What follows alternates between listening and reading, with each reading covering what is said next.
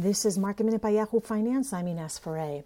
The markets opened lower today. By the afternoon, the Nasdaq was down about 1.5%. The S&P 500 down about 0.2%, while the Dow was up 0.4%. Taking a look at some of the stocks that were moving to the upside, Kohl's, after activist investors wrote a letter looking to put 9 of their people on the board of the struggling retailer.